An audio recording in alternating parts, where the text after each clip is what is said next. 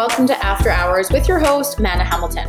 After Hours is a platform for conversation with some of Canada's most dynamic creative entrepreneurs. Driven by open, honest conversations, we dig into what makes businesses survive and thrive, giving you tactical insights and takeaways to fuel success, create enduring rituals, and, well, crush it in life and business.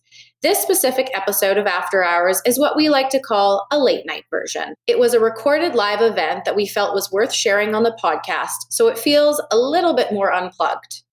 This episode is Powering the People, Human Resources 101 with Michelle Berg. Michelle is a certified professional in human resources and is the CEO at Elevated HR Solutions. A true HR renegade, Michelle advises companies on how to build strong internal cultures and brings a passionate focus to the human aspect of HR for her clients by digging into what their teams are thinking, hearing, feeling, and seeing. The goal is to have the employee experience mirror the customer experience. Michelle was also named Entrepreneur of the Year by Notable Awards and is a recipient of the Business in Calgary Top 20 Top Leader Awards. So I have actually had the joy of knowing Michelle for, 12, 13 years now. Well, I think right when I started, right? So 2000. Yeah. I think we were both just starting our businesses and we met through a mutual friend and Jillian Walker, right? Right. Yeah. So that was years ago, back when we were both using Twitter, I think, right? Yep. Babies. Well, thank you so much for coming on today. I'm super excited about this. We've been having some early conversations with Michelle where our business has gotten to the point now where we definitely see the value of having internal HR, or in this case, having a really great consultant that we can lean on. So Michelle is definitely that and has, focused her, entire career pretty much on supporting people with HR. So before we even get to the questions, because I feel like not everybody is always clear on this, what the heck is HR? Like, I think when people talk about it, they think it's the person sitting in the office that they go and take their complaints to, like, I don't like how the boss talked to me or whatever, but I think it's actually much more complex than that. Well, I mean, I think, you're right. It is more complex than that, but I think ultimately what HR is indicative of what the CEO of the company wants it to be too.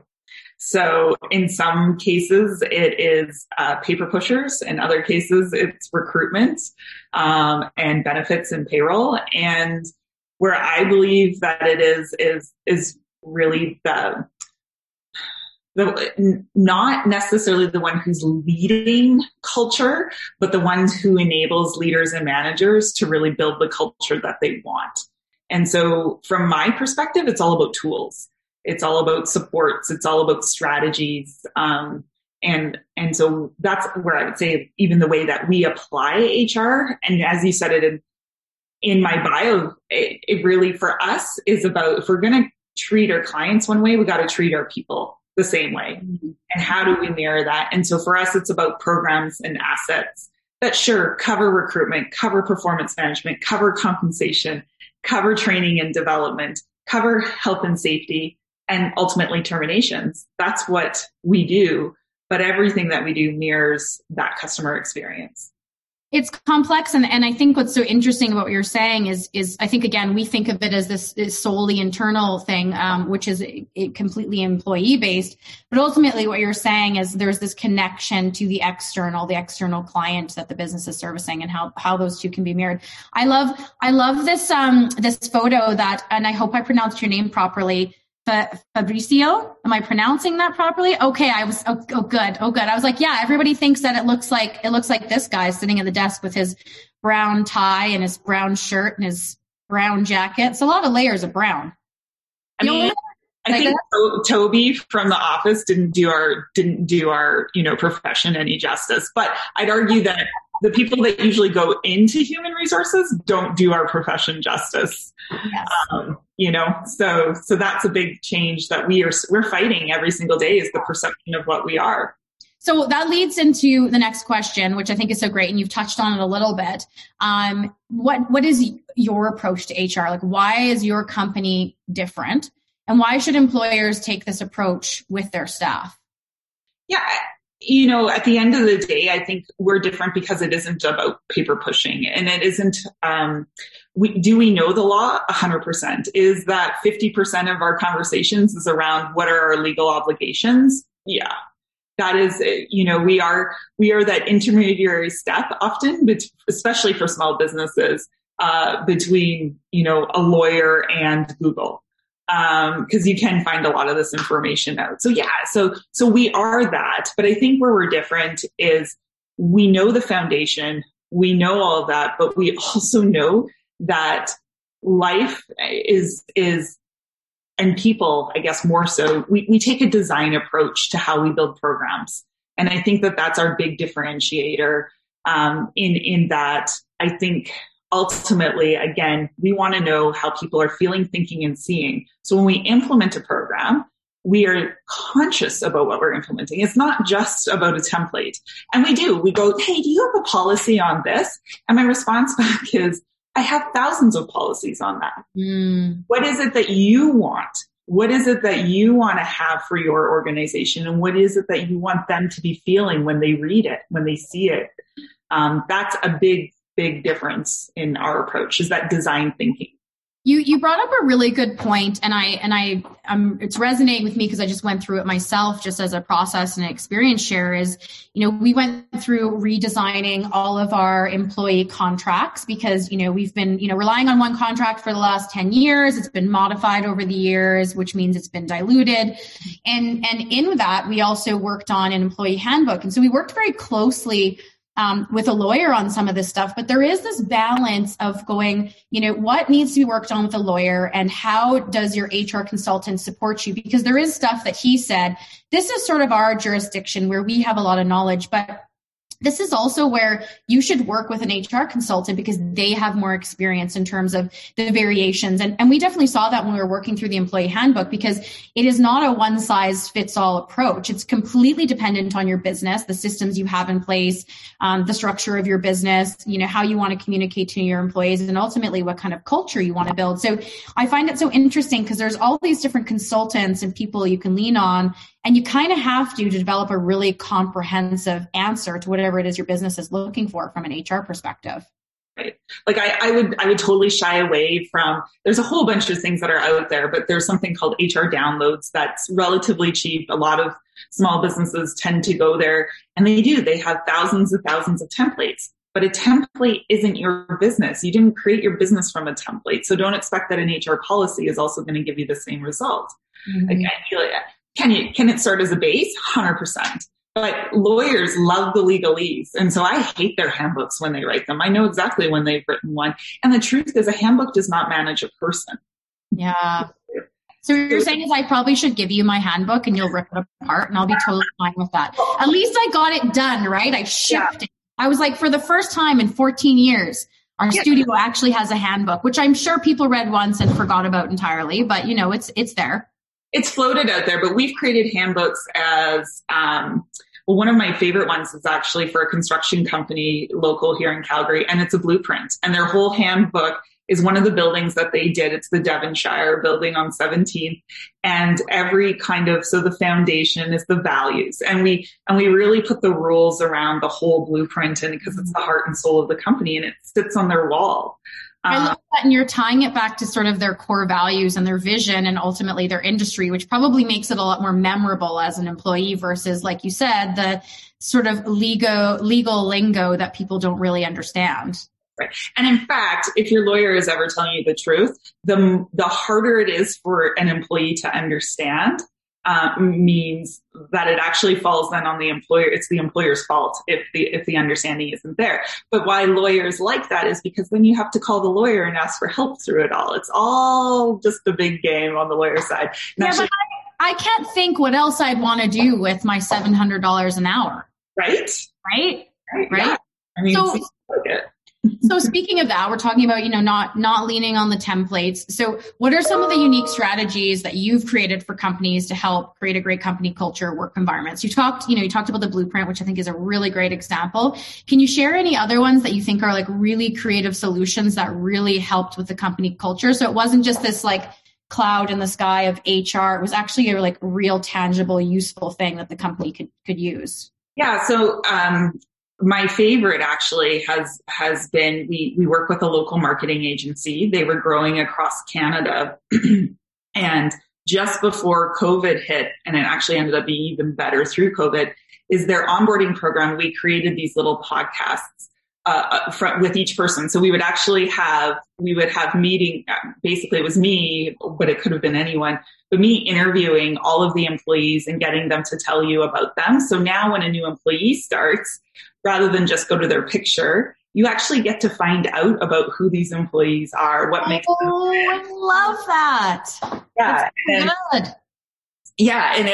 And during COVID, it's created so many more conversations because now people can listen to it and they go, oh, hey, I remember when you said this. And at first the idea was really about the commute, right? Because everybody listens to podcasts during their commute. So we were like, what can we give people during their commute to learn? And the cool thing is we actually send it out just before they start. So if they're keeners, they can actually learn about every single employee in the organization before they even step foot. So they feel, again, so there, what it is, it was pretty cliquey. Like, so the problem that we were trying to solve was that it's hard to get into this group. A lot of them have worked together for a long time.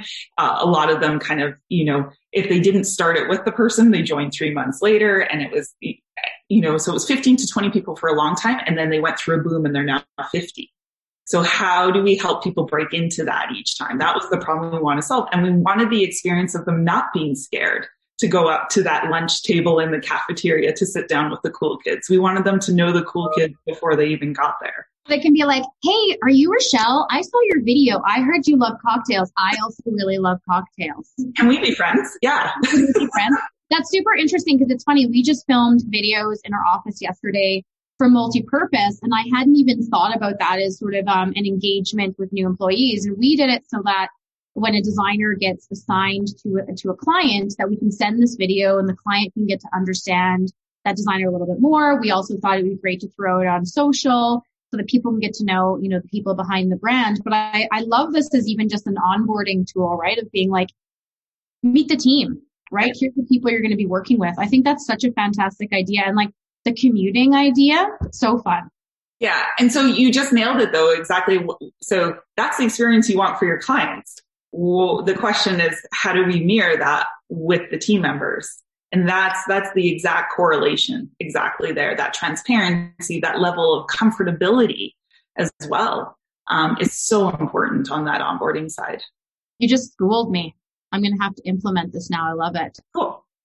So, okay. So let's talk a little bit about the job description. Mm-hmm. Any of us who have ever worked in our lives have either agreed to a job description, written a job description, applied to a job posting with a job description. I think that there's probably a lot of really bad job descriptions that you can probably speak to. But I also think that there's probably some really powerful job descriptions. So I'd love to hear from your perspective, how do companies get the right people in the right seats, and doing so with just a job description that is very accurate and telling in terms of what their role in that company is going to be? Well, yeah. So, contrary to popular belief, I actually am a massive fan of the job description. For me, a really well-written job description, exactly as you said, helps us hire, but it helps us to compensate correctly as well. Mm. It helps us to do performance management because then it's black and white. Are you doing the job or not? So it helps you there. And it helps you to determine whether or not it's time to go as well. So I just think we don't give the job description enough credit because in the past, and I've heard it too, well, that's not on my job description. I'm not going to do that. And so then I think a lot of employers go, oh, can we swear? I didn't ask. Yes, you can abso-fucking-lutely swear. It's you. So I thought so, but I've also, I'm 41 now, Amanda. So it's like, I'm supposed to be mature. And well, I'm 39, but thank God for filters. That's all I have to say.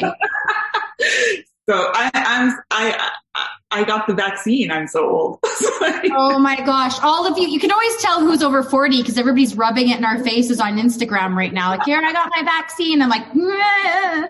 The one time in your life where you wish you were just a little bit older, right? I was like, I feel good. Anyway. Yeah. So the job description is definitely, is certainly the thing that I get it too, because it does change and you want it to be flexible enough to be able to adapt, especially when you're a smaller organization as well. But it's the number one reason why people are leaving. Deloitte just did a study, and the number one reason why people are leaving right now is because of lack of career growth. So job descriptions also allow you to go, have I achieved everything that I need to do? And now how can I evolve this? Like it's a conversation starter. I also just want to make a quick distinction too. What I will say is a job ad is very different than a job description as well. And I think when you just throw a job description up and post, you got to have more than that. Nobody was going to come to your company if you wrote a shitty ad. Why would they come to your company if you write a shitty job ad? So the best ones though really are, for me, I think the job description needs to have, here are the tasks, not tasks. Here are the buckets of things that you're responsible for. Yeah. And then the biggest piece that I recommend on job descriptions is actually also understanding the percentage of time you want people to be spending on each of those buckets. Oh, interesting. Okay. Yeah. Because when you recognize that there are different, and the way that I do job descriptions often with a company like yours is I get the employee to write their own job description, and then they identify where they're spending their time. And it's a great conversation starter again with you to be able to say, should I be spending my time here?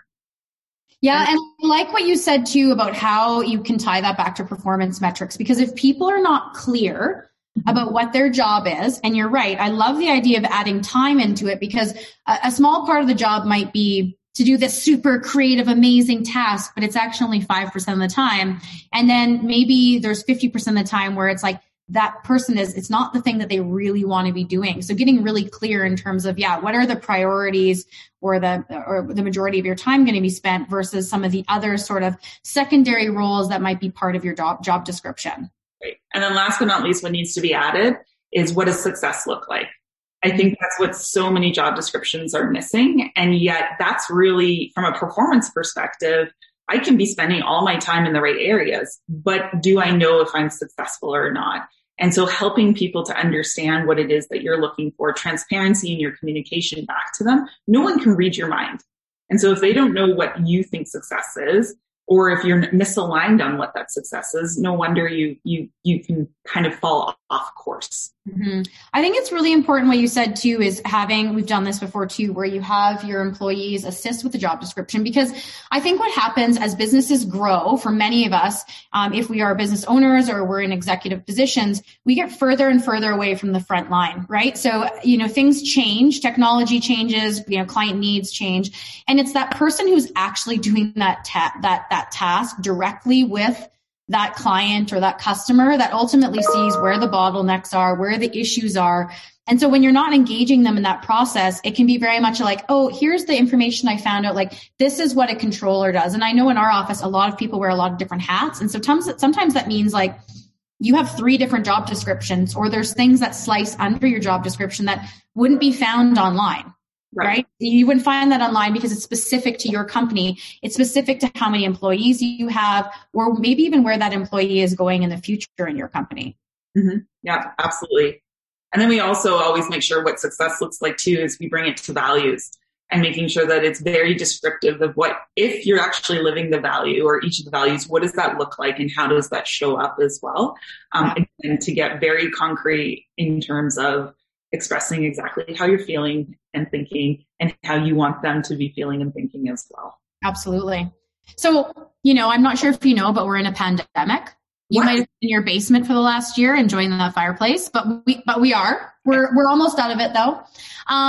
So this has obviously really shifted the workplace. So for those companies that have employees working from home, what tips do you have in terms of keeping company culture going? Because I know it's been a real struggle. Like our office, we're all in the studio right now.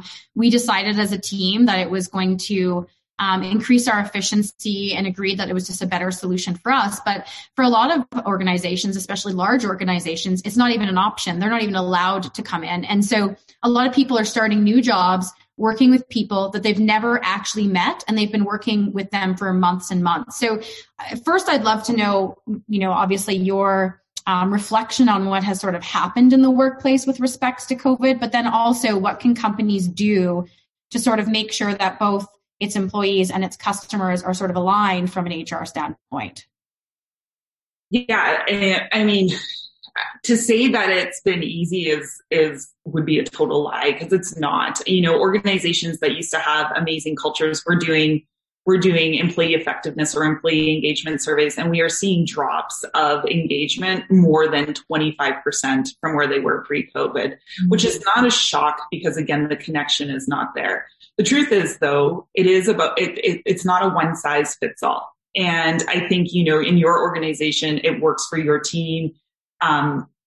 For us, we've got a mix of people who don't want to be in the office for fears or whatever it is.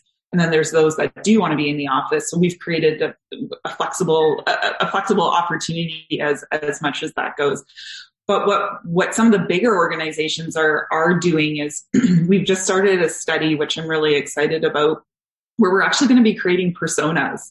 And based on the persona, we're going to create equitable rules based on like the choices that they have for those, because again, you've got George, who's 40 with 2 kids and a 45-minute commute, versus Jane, who is basically 28 and single and still is really early on in her career and needs that mentorship and connection piece. The key that we've learned, and this is what organizations are going to have to get good at, is flexibility, because flexibility is going to be your competitive differentiator.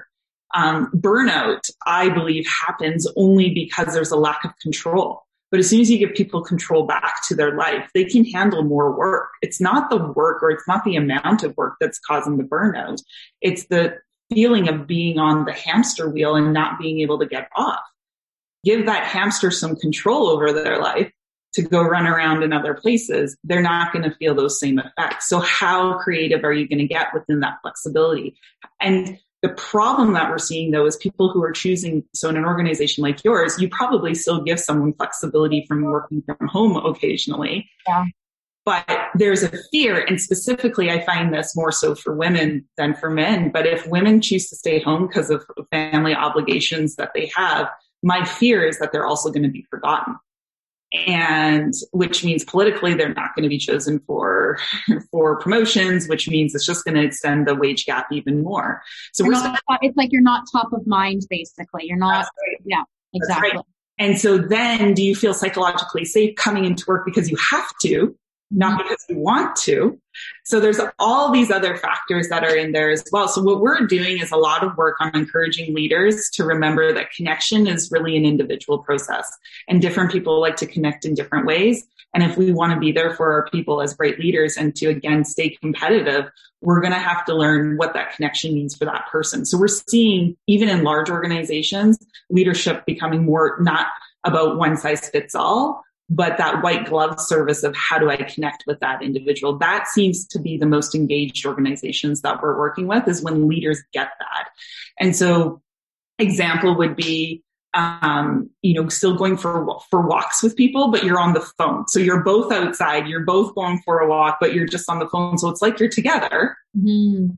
But, so there's that connection piece. Or, last night, one of our clients had, Five Vines actually did a beer tasting for them. So they got everyone, they sent out the beer to each of their houses in the city.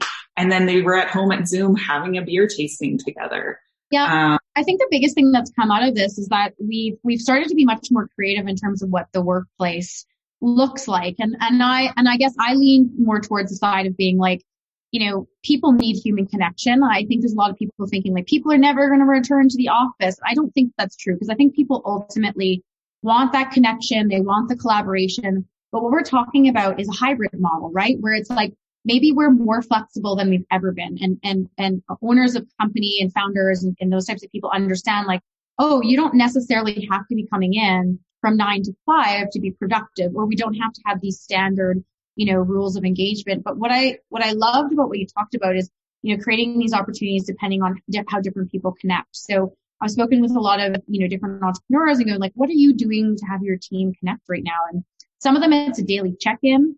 Some of them, it's forcing everybody to put their cameras on, during a meeting. Cause it's like, doesn't matter what you look like. If you're in your pajamas, it's just like, we need to see each other's faces. Like you said, it's doing these like virtual events.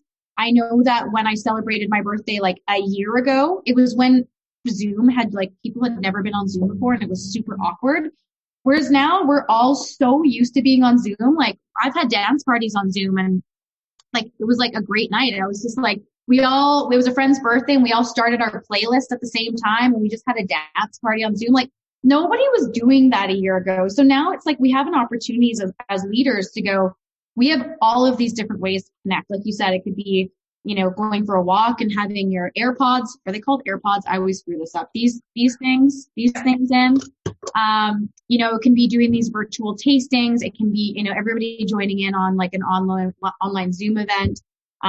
We were doing, just called our big three. So it's like on Slack, we'd be like, what's our big three today? Just so that we kind of like knew what everybody else in the office was doing that day. It was just like a little way to connect during COVID. Yeah. I'm a firm believer. Actually, I think you're going to be crazy busy, and not that you aren't already, but even more so in the sense that, because I believe that the workplace is now going to be a culture space. So it's a place of school. It's a place of collaboration and innovation, and it's a place for connection. But that deep asynchronous work that you do need to be away from distractions, I think work or at home, for me anyways, it's still, I can hammer out way more when I need to deeply think about something than I ever could at work.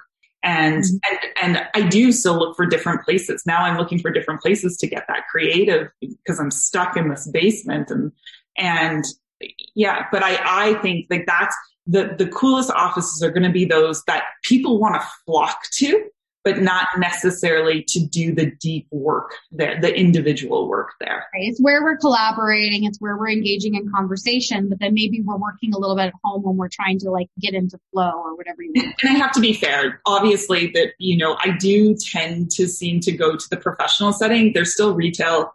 There's still, where they don't have choice. Yeah.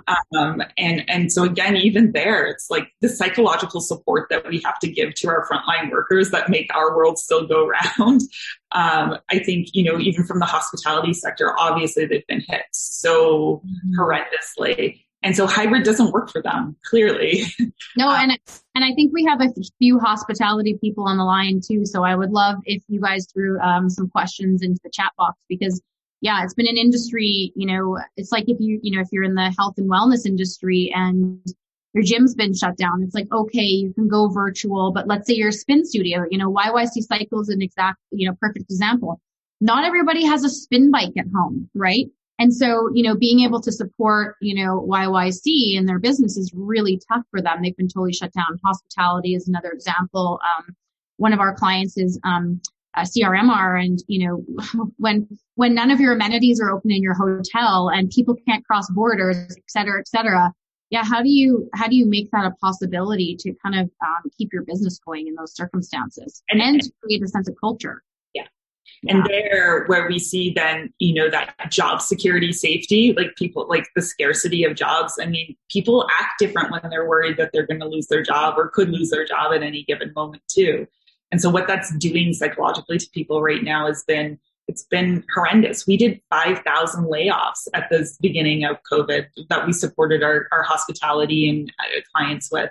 And like it hasn't gotten better necessarily. There's hope now. That's different. But again, when you think about their workplace, I have to remind myself that not all workplaces are like our workplaces, but again, recognizing that it is still an opportunity for this great innovation and culture space and connection. I think, so at places like hospitality or that, you have to be talking about mental health. That's the way to get through COVID right now.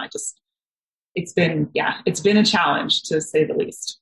I feel like I do want to get into some really tactical tips, because I think whenever we do these Zoom meetings, I want to make sure that everybody is leaving with, tips and tricks to bring back to their own organizations. But you bring up a really interesting conversation. I don't know if a lot of people have been following, and I always forget his name. Michelle, remember his name? Caleb? Oh, I can't remember him. I keep forgetting. We'll look it up afterwards. But there, he's out of Vancouver, and he has a podcast called the Mental Wealth Podcast, and he put out a fairly controversial, what was considered a very controversial video. I think it was early last week. But what I think he was touching on is is, and again, mental health has been something that we've needed to address for a really long time. But now we've got a lot of people that are in this situation that maybe have never dealt with mental health issues, but that are feeling like so isolated, right? And so it's become even more of an issue during COVID of going, how do we manage some of these conversations within an organization? How do we support our team who might possibly be, dealing with these mental health issues? And I'm just curious what your thought process is around that in terms of, an employer being able to support employees that way. In the majority of our clients, we've encouraged them all to and we do it as well, but we do mental health check-ins weekly, and we just ask on a scale of 1 to 10, where are you at? For the most part, what it's done is it's helped move the mental health conversation. It's helped move the mental health conversation to go further than performative, which I think for a long time, that's really what it's been. Bell Let's Talk comes out. That's the one time companies talk about, mental health, and that was it kind of thing. And now we're recognizing that you can and you should. I've had a lot of really difficult conversations this year with people, and even talking to my own therapist, so being able to say that, hey, look, I go to a therapist, I see a therapist, like who's stepping up and actually saying that they're doing these things, saying these things, that's super important as well. But what she said to me was, it's the people that stop talking. It's the people that aren't talking about it. It's the people that don't acknowledge that they're going through the things that they're going through. Those are the quiet people that you need to talk to. You need to start, listening even more, reading their emails more, and really making sure that you're going to have a connection there. Because it's when they stop talking, when they pull away, that's when you notice or know, and we've watched, that's what's happened in the past. A lot of employers have hired us to do wellness checks this year, where we'll phone people that they've temporarily laid off just to check in. And it's been good, and it's been sad, because I had a mother answer the phone one day and she said, actually, he's in the hospital last night. He tried to take his life. So you're hearing this, and then you're going through it, and it's not easy. But again, having the conversations, encouraging people to talk about it. I think when you're in an environment where, like yours, where that you all genuinely care for each other, and you would be able to tell if someone was starting to pull away. Not all organizations have that kind of a culture. So it's important to create some more standardization around the conversation, and just simply asking 1 to 10, how are you feeling? You don't have to explain it, but 1 to 10, where are you at? There is this labeling it seems to help at times. I think that's really good advice. We do a bit of a pulse check in our studio. We use 15-5, if anybody's familiar with that. It's a really great resource. A little bit on the pricey side, but it definitely is really good from managing from a pulse check standpoint. But even sometimes what we say in a staff meeting is just like, where's everybody at from 1 to 10, right? With respect to workload, how you're feeling. And it gives the team an opportunity to say, like, how can I support somebody else on the team? So transitioning into some tips and tricks, and I'm just warning you, I'm dealing with a geriatric dog that I need to get off the sofa. He's 15. So I'm going to turn my camera off just for 1 second while you go through this next question, so I can get him off the sofa. Here, you guys can see him. Oh. There he is. And he wants off the sofa, but he needs a little bit of support.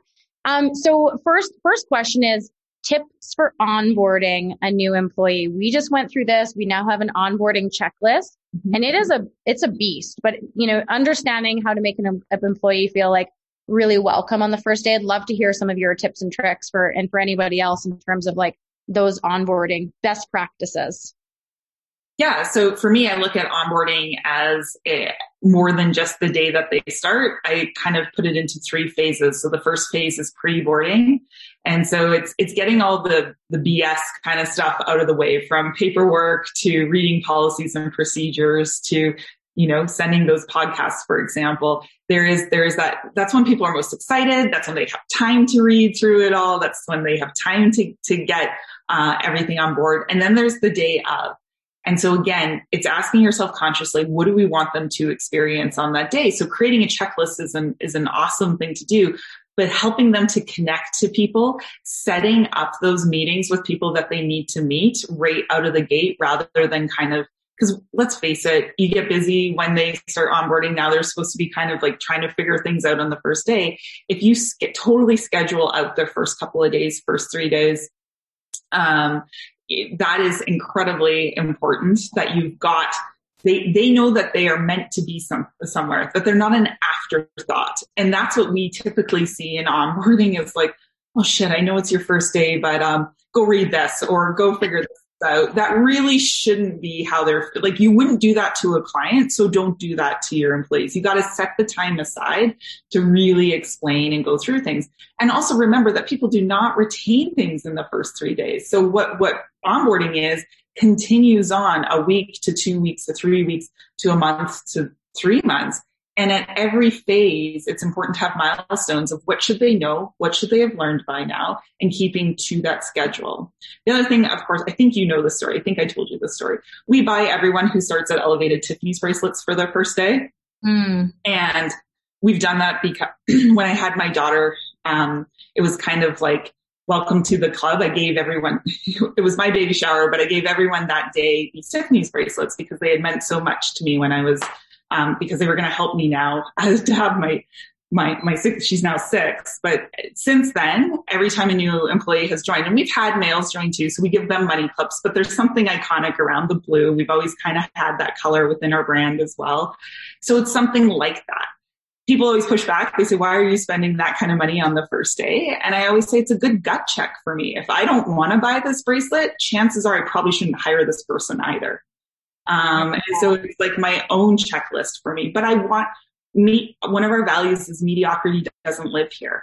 So I want that feeling of wow, like a going above and beyond to be felt the first day that they join. So thinking about that first day, knowing it's scary, eliminate any of the things that could get in the way of total connection and success.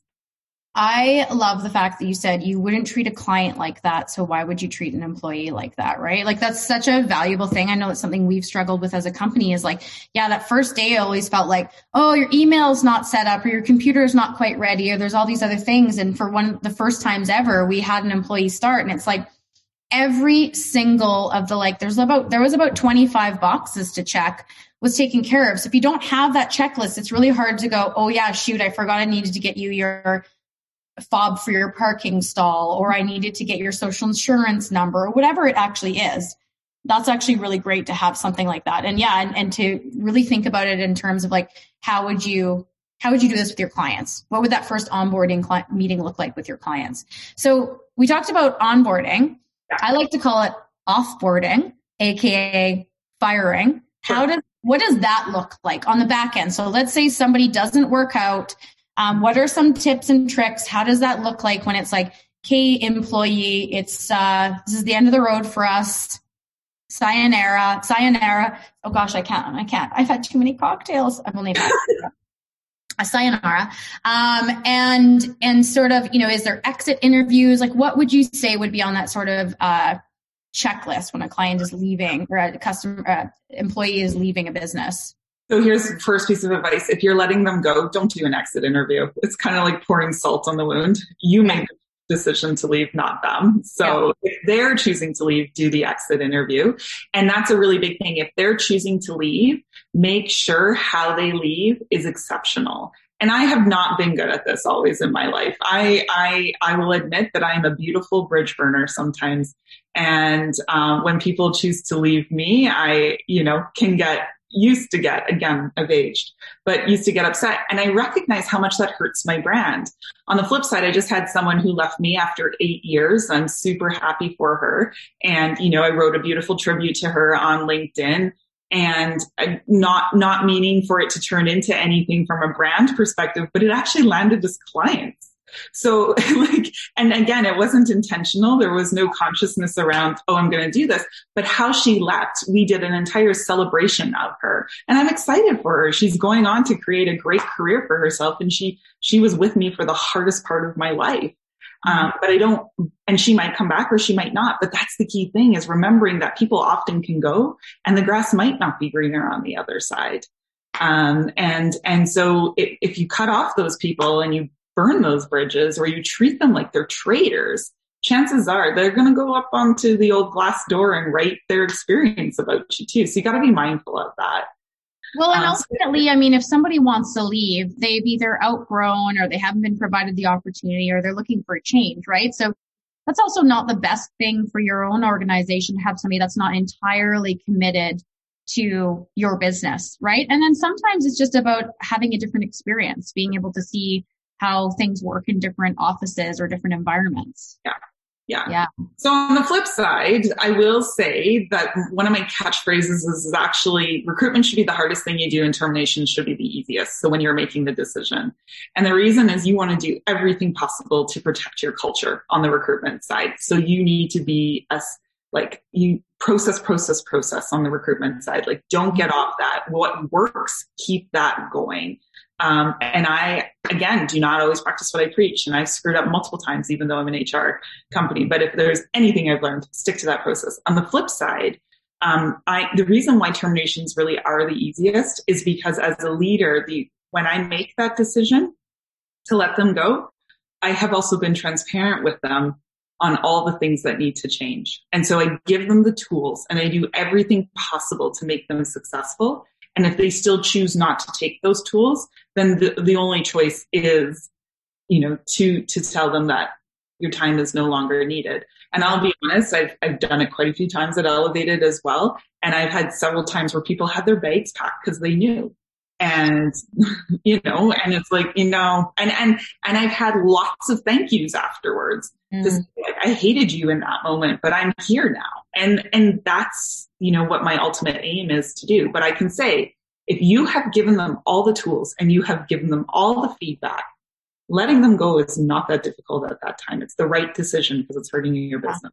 I do agree. I have found myself that you generally, the person who is being let go, it sort of knows, right? And I think one of the questions I've always asked is like, are you happy? Are you enjoying your position? And you can usually tell when people aren't because they stop showing up the way that they used to show up, right? So either something's going on in their life that maybe they haven't felt comfortable sharing with you or they need a little bit of grace. But often it's because they're just ultimately not enjoying the position. It was not really the right fit. And sometimes it's about taking the accountability ourselves as business owners about being like, I pushed you into this position. And ultimately, at the end of the day, we were both wrong. Like, you were not the right fit. And you thought that this might be something that you'd enjoy, but it ultimately isn't. You touched on something too, recruitment, which is, I'm going a little bit off script, but I feel like based on some of the people that are on the call today, what are some of your tips with respects to recruitment? Because I know that this comes up a lot. Like when people are hiring, it's like, where do I post? What's the best platform? How long do I put the post up for? Do I hire, a headhunter for this? What do you find are some of the best tools that you have found or best resources or best practices with respects to recruiting? So a couple of things is, first of all, you need to understand that recruiting as it relates to job postings is all about SEO. So it's got to have proper keywords if you're going to get, the attention of others, if you are indeed going to be using job postings. And sometimes you have to. What I will say is the same thing that as a small business owner, you're always selling. You should always be recruiting. So you are always thinking about who else can I be talking to? It's networking consistently. You might not have a job today, but you're keeping the communication open and to having those conversations. And I think so many people say, well, I just posted that ad. Sure, I'll just get it. I call that posting and praying. It rarely works if you haven't worked on your employment brand. Nobody wants to go work for an unknown. Yeah. So you gotta recognize that who you are matters and how you're putting yourself out there matters far more than that once or twice a year job posting that you've got. And again, shorter is better than longer, but using a tone in the job posting process that is reflective of your company and then reflective of the type of people you want to attract is super important. Again, having it feel very corporate, there aren't very many people who are going to want to go apply for those jobs either. Yeah. And you bring up a good point right now too. We were having this conversation with a girlfriend yesterday. It's like, she's got an incredible business. She would be amazing to work for, but she just recently went through a bit of a rebrand. And so the challenge is in an economy like this, people are not feeling like it's okay to jump ship, right? Like it's a little bit more scary to jump ship. So it's like, what are you doing to provide, I think, some security with people to go, yeah, if I come work for you, I have job security and I know what your business is all about. And I know the types of people I'm going to be working with and the types of projects I'm going to be working on. And so that becomes even more of an issue right now when, you know, a lot of people are out of jobs, or at least they're worried about the security of their job. Yeah, we build long-term employment branding strategies, and then there's the short-term for the posting and the immediate needs as well. I will say, honestly, right now, we have never had as much recruiting activity as we do right now. And that's in 11 years. We have never had this many. And I will say it is a hot market right now. In a large majority of industries right now. People are getting LinkedIn opportunities and offers and, you know, to come have conversations more than I've ever seen. And in fact, I just invested in a software. It's called Seek. And what I can do is if I really like somebody, so Amanda, if I really like you and I want to hire another you, I put your name in, and it will go find you. And within 100-kilometer radius, it'll find others that are similar so that I can start conversations with people. So I can finally find my doppelganger / clone. Yeah. Actually, the button you press is called clone. Lana, are you writing this down right now? Please. This is amazing. Find me my clone. What I'll do tonight is I'll show you what it does. I'll show you all the profiles that come up. Oh my gosh, that is incredible. That's super interesting. Yeah. And this is the AI that's happening. The AI and the technology in recruitment right now is off the charts. It's fabulous. So, but you got to keep up. Like people are saying, don't post on job boards anymore. When you're posting just like a Google ad that you would do for your business, do job postings like that. Use programmatic ads the same way that you would to go find people, because people aren't really searching right now. You're right. People like civility. So you got to get in front of them. They're not going to the job boards. Yeah. Like we always just use Instagram because we just sort of assume the people that want to work for us are already following us on there. They're already familiar. And it's actually been super successful just doing it that way. Yeah. But you bring up a good point, because I work with a number of mentees, and, you know, I think there's a lot of, lack of security coming out of school. But what I have said is that during times like this, during a recession, or when businesses change like this, people ultimately end up letting go of the fluff, or people that weren't right for the organization, right? So what that means is that they're also looking for new talent. And there's also a lot of industries that are growing right now. Our industry is one of them. It sounds like your industry is one of them. And so there are a lot of people looking for new talent to join their teams. And so I'm not surprised to hear that you're saying that there's a ton of recruiting happening right now, because people are now in an opportunity to rebuild teams because they've had to either let people go or downsize. And as we sort of hopefully return to normal, we have the ability to sort of rebuild our teams from scratch if we need to do so, right? Or rehire those people that we loved, but we just didn't have the capacity for them during COVID. Yeah. I think CEWS has helped a lot of businesses, who have, and so there is a little bit more disposable income. And then on the flip side, I think we're all being set up for a bit of a stimulus. We all have extra cash in our bank account. Well, many of us, I shouldn't say all, but we haven't done the things that we normally have done, like travel, like even for a business, I haven't taken the same risks that I used to take during this time. And we're ready now to go do something more, do something different. We just got for students, we have a marketing student and an HR student we just got approved for today. So those announcements just came out when you went to go apply, and they're still paying almost up to minimum wage for these students. So you can get a really great, so those jobs are coming out for students as well. I need that information because we're about to hire some interns. So I need that information. I missed the date. It was in February that. Oh, okay. Well, I'm going to hire them anyways. Why not? Yeah. But I mean, like and CEWS is going until September. Yeah. So, it's allowing us to take a few more risks than we used to take. So there's a lot of good things that are happening. We're just all scared, I think, to talk about some of them because of how shitty some others are feeling too. But I think there has been a lot of great success stories. Yeah. Well, I want to make sure I leave time for some questions. I have one last question for you before I turn it over. I'd love if you guys have any questions, please throw it in the chat box. But this is always a bit of a pain. Anyone who is again working or running a business deals with this. But do you have any tips in terms of like dealing with workplace drama? I think as a business owner, there's definitely a few occasions where I've had to deal with this, and my strategy generally, and it's worked in the past, but I'm a smaller organization, is for the employees to work it out on their own, right? So if it's not something that is a human rights issue where somebody needs to step in, but it's more of a, somebody rubbed me the wrong way or I didn't like how they talked to me. I've always sort of encouraged people to deal with the confrontation, because I think long term, there's so much value in being able to say, hey, you hurt my feeling, or hey, I'm not okay with that. Let's have a conversation. And it's resulted in success that way. But how do you deal with like really big workplace dramas? What are some tips and tricks there? Well, first is recognizing that not everyone is prepared or has the tools to deal with conflict in the same way. So stepping in as a leader is different based on their communication preference. How they've grown up and how they've approached conflict their whole lives is really going to be indicative of how they're doing it in the workplace. And again, it's, I sound like a broken record, but it's not one size fits all. And so it's recognizing the differences. So some people actually do need you to step in because they don't have the tools. They don't know how to do it, but it's collaborative and it's done from a place of respect. I think the other thing too is conflict has such a bad rap.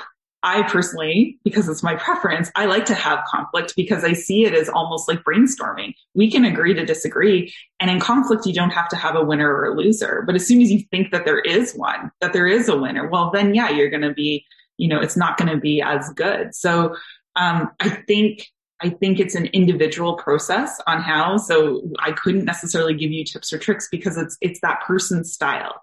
So if they tend to shy away, it's stepping up to them and say, hey, I noticed this, but I also noticed I don't think it's getting better. How can I help you? What can we do in order to have that conversation and to get you to a place?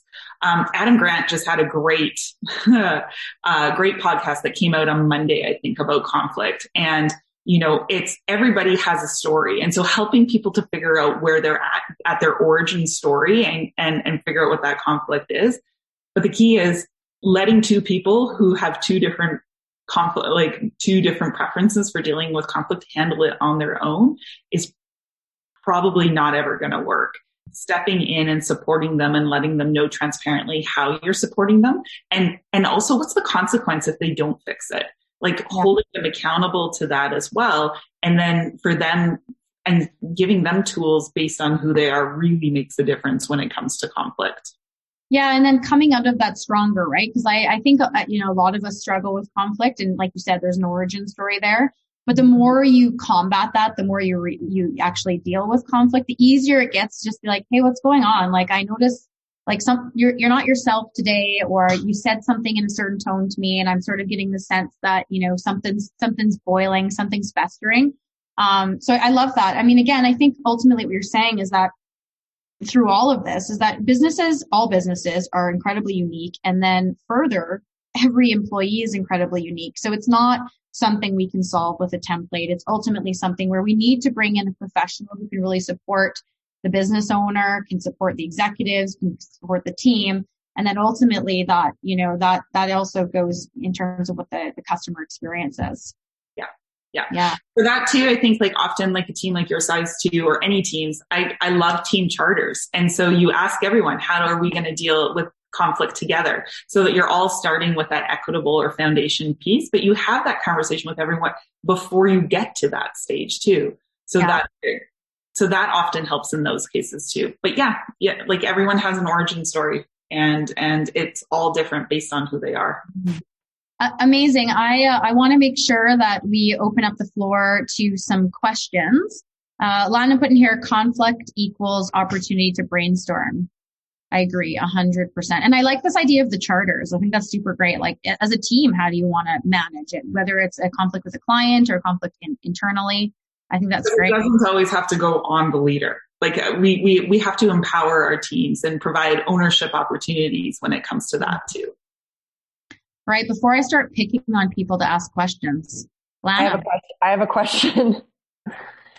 I was going to type it out, but it's easier for me to talk about it. So I have a really, really good friend of mine who just did her first hire, and she's been in business for 7 years, but she has been doing this on her own for 7 years.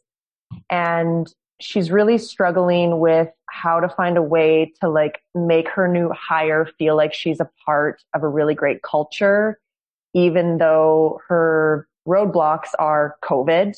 They can't meet in person. That's kind of been put off the table. She doesn't have any kind of like materials to give to her. And she just feels really lost because she's so excited to have her as a part of her company, which has been around for so long, but she just doesn't really know where to start. So Michelle, if you have any tips, I'd love to hear. Did she hire the right person? Like, I hope so. So that's kind of where I would start. Like, if there's all these barriers that got into the way, are they her decisions for these barriers, or is it the other person's? It's her decision. She doesn't want to see them in person. Yeah, well, they can't. They don't work. She's currently in Vancouver and one's currently in Calgary, but she's eventually coming to Calgary. Oh. And she doesn't have anything to share, or she is working on kind of her like brand model, brand values. But yeah, she was at a loss. She's like, what do I do? How do I onboard her? How do I make her feel like she's a part of something? She's like, I don't know what to do. So it sounds like a job description issue in that she didn't outline what success was and how to get to success. And I see this often with the solopreneurs turning into the entrepreneur, in that they don't take the time to really figure out what success looks like. And so getting really clear on that, because once you know what success looks like, you then can build the tools and you can actually even prioritize, where do you need to spend the time with that person? For me, when I hire new people, specifically at a more senior level, I know every day I need to put an hour aside for that person and connect with them and just show them something. I do like a bit of an HR show and tell internally. And so it's like, again, experientially, so much is learned through storytelling. So if you can still put time aside for that, the problem, again, when you're a solopreneur and you hire your first employee, it's because you're so far underwater, you don't know how to get your head above. And so it's not abnormal, but I think that's what it comes down to, is really understanding, getting really clear on what success looks like, because the tools then, or the things that need to happen in order to achieve that success, pops out of that. Yeah, I experienced this once. We had an employee that lived in Vancouver, and we had, our team in Calgary, and there was like 6 or 7 of us, and just her in Vancouver. And she always recounted feeling a little bit like an island, right? So it's like we tried to integrate her in our team meetings as much as possible, like Zoom her in, Skype her in, whatever we needed to do, engage her in as many conversations as possible. But it was really tough. And for us, ultimately, it didn't end up working out. Partially not the right hire, but partially you're dealing with the struggle sometimes. For some people, I think they really need to be in that office environment. They need to be in a collaborative environment. And so it's tough when they're just like working on their own in a different city. So interesting. One of our clients has given all of their employees 2 computers. So it's one computer to do their work on, and the other computer, they have office hours. So if you come knocking on your door, you can just their Zoom is on the whole time, and you can just pop up and into their Zoom the same way you would have popped up into their office. I was super uncomfortable with it at first, but I'll tell you, it's that thing that's percolating in my head, and it's working for them. Again, they don't have it on all the time, but it's another way where they can actually attend client meetings, because it's so without, you just have them here. They're hearing everything. They can technically even see the client. The client just can't see them. So you can just impart so much more knowledge like that. I think now, I don't think I would have been very good with a hybrid approach back in the day either. I think we've learned now how to capitalize on technology in a whole unique way that I think we've got people all across Canada now too, and it's working so much better, and they feel so much more included as well now. But I think, it is hard when you are in two different locations for sure. But it's about not doing what always feels natural. It's trying new things out. I love that idea. I know somebody else who was doing that, actually a friend of ours, Jade, I'm pretty sure. It was like, they would just at noon, they would just put their Zoom on, and like whoever wanted to come at noon could come. And it wasn't a mandatory thing. It was just a like, here's a safe space. You're all working from home. If you just need to eat your sandwich in front of a screen, or like you just need to listen to other people talk and like eavesdrop, like you could do that. And I think there's some value for some people. And it's like, they might not come every day, but there might be a day where they're like, damn, I just need to see people's greasy hair over the Zoom screen. Yeah. Yeah. They do it between, like 2 to 4, all their computers can be on. They call it office hours. Basically they're recreating the water cooler, because people drop in, they drop out, as they need to take calls, whatever it is. But that's why they gave everybody a second laptop, just so they can have this for Zoom on and this to do the work. It's like having a virtual date where you both like watch a Netflix movie at the same time, Yeah. In the room. Is there any other questions? I feel like Michelle answered so many questions, which was so great. I feel like we covered so many topics. Which is incredible. I feel like this is one of those big things that we could dig into for hours, of course. Michelle, so everyone knows where to find you. Again, I know you put it in the chat. You're at Michelle Berg and at Elevated HR. What is your email address in case people want to reach out to you? Michelle B, because believe it or not, we've had 2 Michelles. So Michelle B at elevatedhr.com. Actually, I think we had 3 Michelles at one time. It's so funny. I've never hired an Amanda yet, but there's a part of me that's like, I can't hire an Amanda at Amanda Hamilton Interior Design. That's just too confusing for our clients, right? But maybe one day there will be another Amanda. I mean, I don't recommend it. Yeah, it's probably a little confusing for clients for sure. Yeah. Right? Bye. Thanks again. Bye, guys. As always, thank you so much for joining us today on the After Hours podcast. If you want to keep up to date with all of our crazy adventures or subscribe to the podcast, feel free to check us out at amandahamilton.ca.